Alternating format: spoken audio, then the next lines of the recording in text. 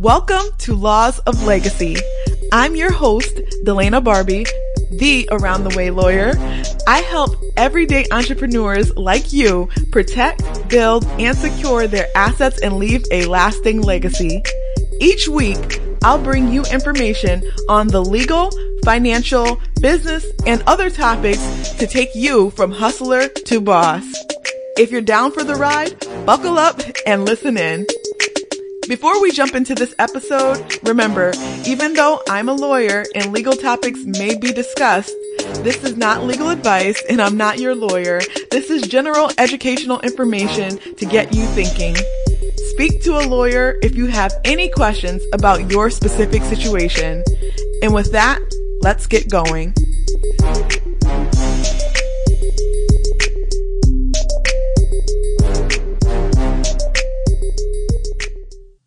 Ownership, according to yourdictionary.com, means the total body of rights to use and enjoy a property, to pass it on to someone else as an inheritance, or to convey it by sale. One surprising moment for many this year was when Nick Cannon was let go from the show that he has hosted since it started 15 years ago, which, as most people know, is called Wilding Out. Many people wondered, how could that be? Didn't he own the show? Well, it was apparently revealed that he did not have ownership over the show. And in fact, Viacom International owns the registered trademark for the show.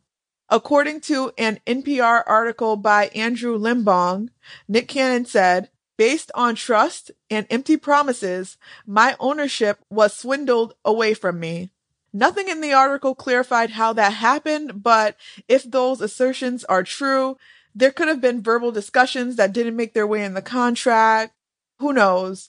On another day, I'll talk about those boilerplate terms in a contract that people tend not to review, like those terms that say, hey, this agreement supersedes over any other agreements related to the subject matter, whether oral or written, meaning that the terms of the agreement are the agreement on this subject matter, and that's no matter what else has been said. This episode isn't about this particular situation at all, but I wanted to start it out this way to highlight to you 5 ways you may unintentionally give up ownership. So, number 1, for my side hustlers, you may unintentionally give up ownership by co-mingling the work of your job and your side business, meaning that you are doing work on your side business while you're working on your regular job, or using resources from your job to do work on your side business. Generally, what you do in the scope of your employment is owned by your employer. So using your job's devices, working on job time, etc., could lead to the risk that your job is going to assert that they have some ownership in what you created, especially if it's something that pops off, right? So you want to be sure that when you are doing a side hustle while you have a 9 to 5 or 9 to 9, 7 to 3, whatever your job is, that you are actually separating what you're doing for your side business from what you're doing for your employer, not working on company time on your side business, not using any of their materials, devices, anything. Keep that separate. The second way that you might unintentionally give up ownership is doing a joint project with someone else or another company and not documenting expectations. So I think one way we can really clarify this is, let's say you create something you expect to own and invite others to participate, but it was never your intention to have them own any piece of it. Well, is that documented? Is it clear that what it is that you've created is intended to be yours or your company's, and that this other individual or this other company is only coming on to participate in something that you've created? If not, well, they can possibly assert that they have some co-ownership in that. An example might be that you created a podcast, and maybe it's a podcast that you feel you own, but you have other people participate in it in some way to create it. Maybe the individual is a co-host. You want to be sure that that is documented as to what the role is, that they are not going to own anything if that's not the agreement. So whenever you're doing anything together with someone else or another company, those expectations should definitely be documented so that there is no misunderstanding. Number 3, another way that you may unintentionally give up ownership is signing an agreement that says what you're doing is a work for hire or otherwise assigning your rights to a party you're providing something to. And as an aside, there may be many instances where this is the relationship and this is correct. But if you are not intending to give up ownership, then you need to be careful about language that says this is a work for hire or some type of assignment. You may instead be looking for some type of license where you're creating something, but you're going to continue to own it. And you may be giving the right for this other party to use it, but you're not giving the right to this other party to own it. If that's the understanding, then you want to make sure that the document that you're entering into has the correct language that makes it clear that it's a license, it's a right to use, but it is not the right for them to own it. They're not going to own it. They're not going to get that assignment of rights, and it's not a work for hire.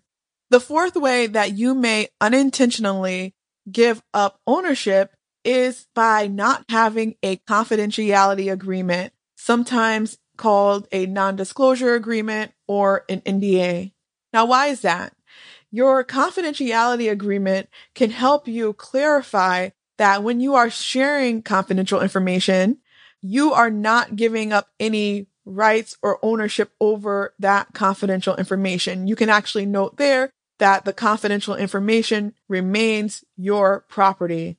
You can also keep the third party, because now you have this contractual obligation in place for them, from sharing that information and risking that the information that you're sharing that you intended to be confidential information is no longer considered confidential. So the confidentiality agreement is that protection to make it clear that what you're saying, this type of information, is going to remain confidential information, and they just can't go out and share it for any old reason. The fifth way that you may unintentionally give up ownership is by not documenting what is intended to be yours. So speaking of confidentiality agreements, your confidentiality agreement can be written broadly to protect information, whether or not it is noted as confidential information in there. But actually designating certain information as confidential can help. You want to try to avoid any ambiguity. So to the extent that you know there's certain information you're going to be sharing and that is definitely going to be considered confidential information, you can put it in the confidentiality agreement. When you share it, you can also note that it is confidential information.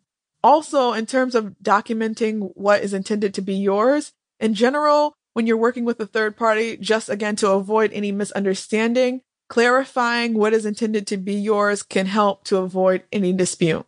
So I've given you 5 ways that you may unintentionally give up ownership, but I also wanted to give a bonus as to one way you may limit ownership, and that's by not registering your trademarks. So if you have a mark that you're using that's, not infringing on someone else's mark together with your goods or services, you may have certain common law rights to that trademark. But the common law rights are very limited in nature.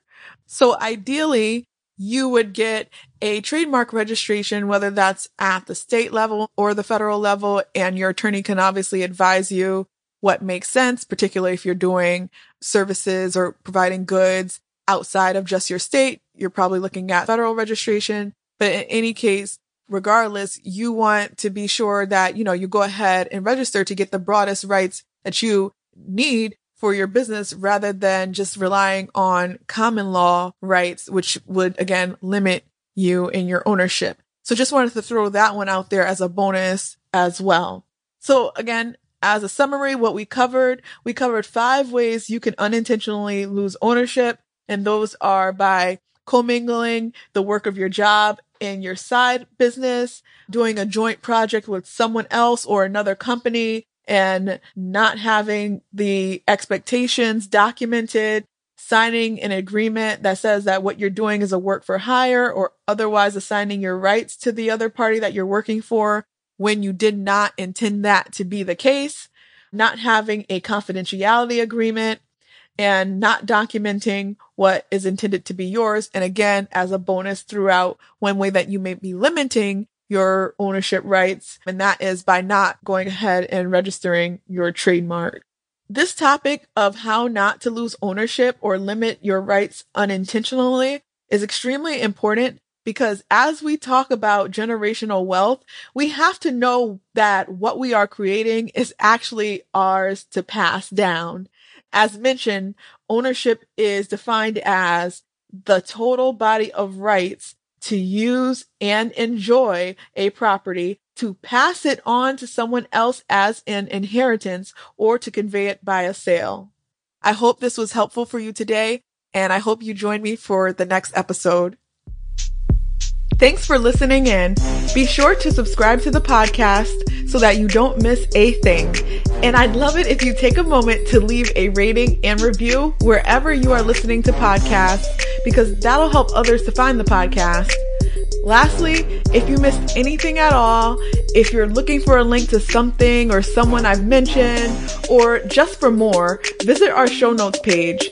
The link is in the podcast episode description. Talk to you next time.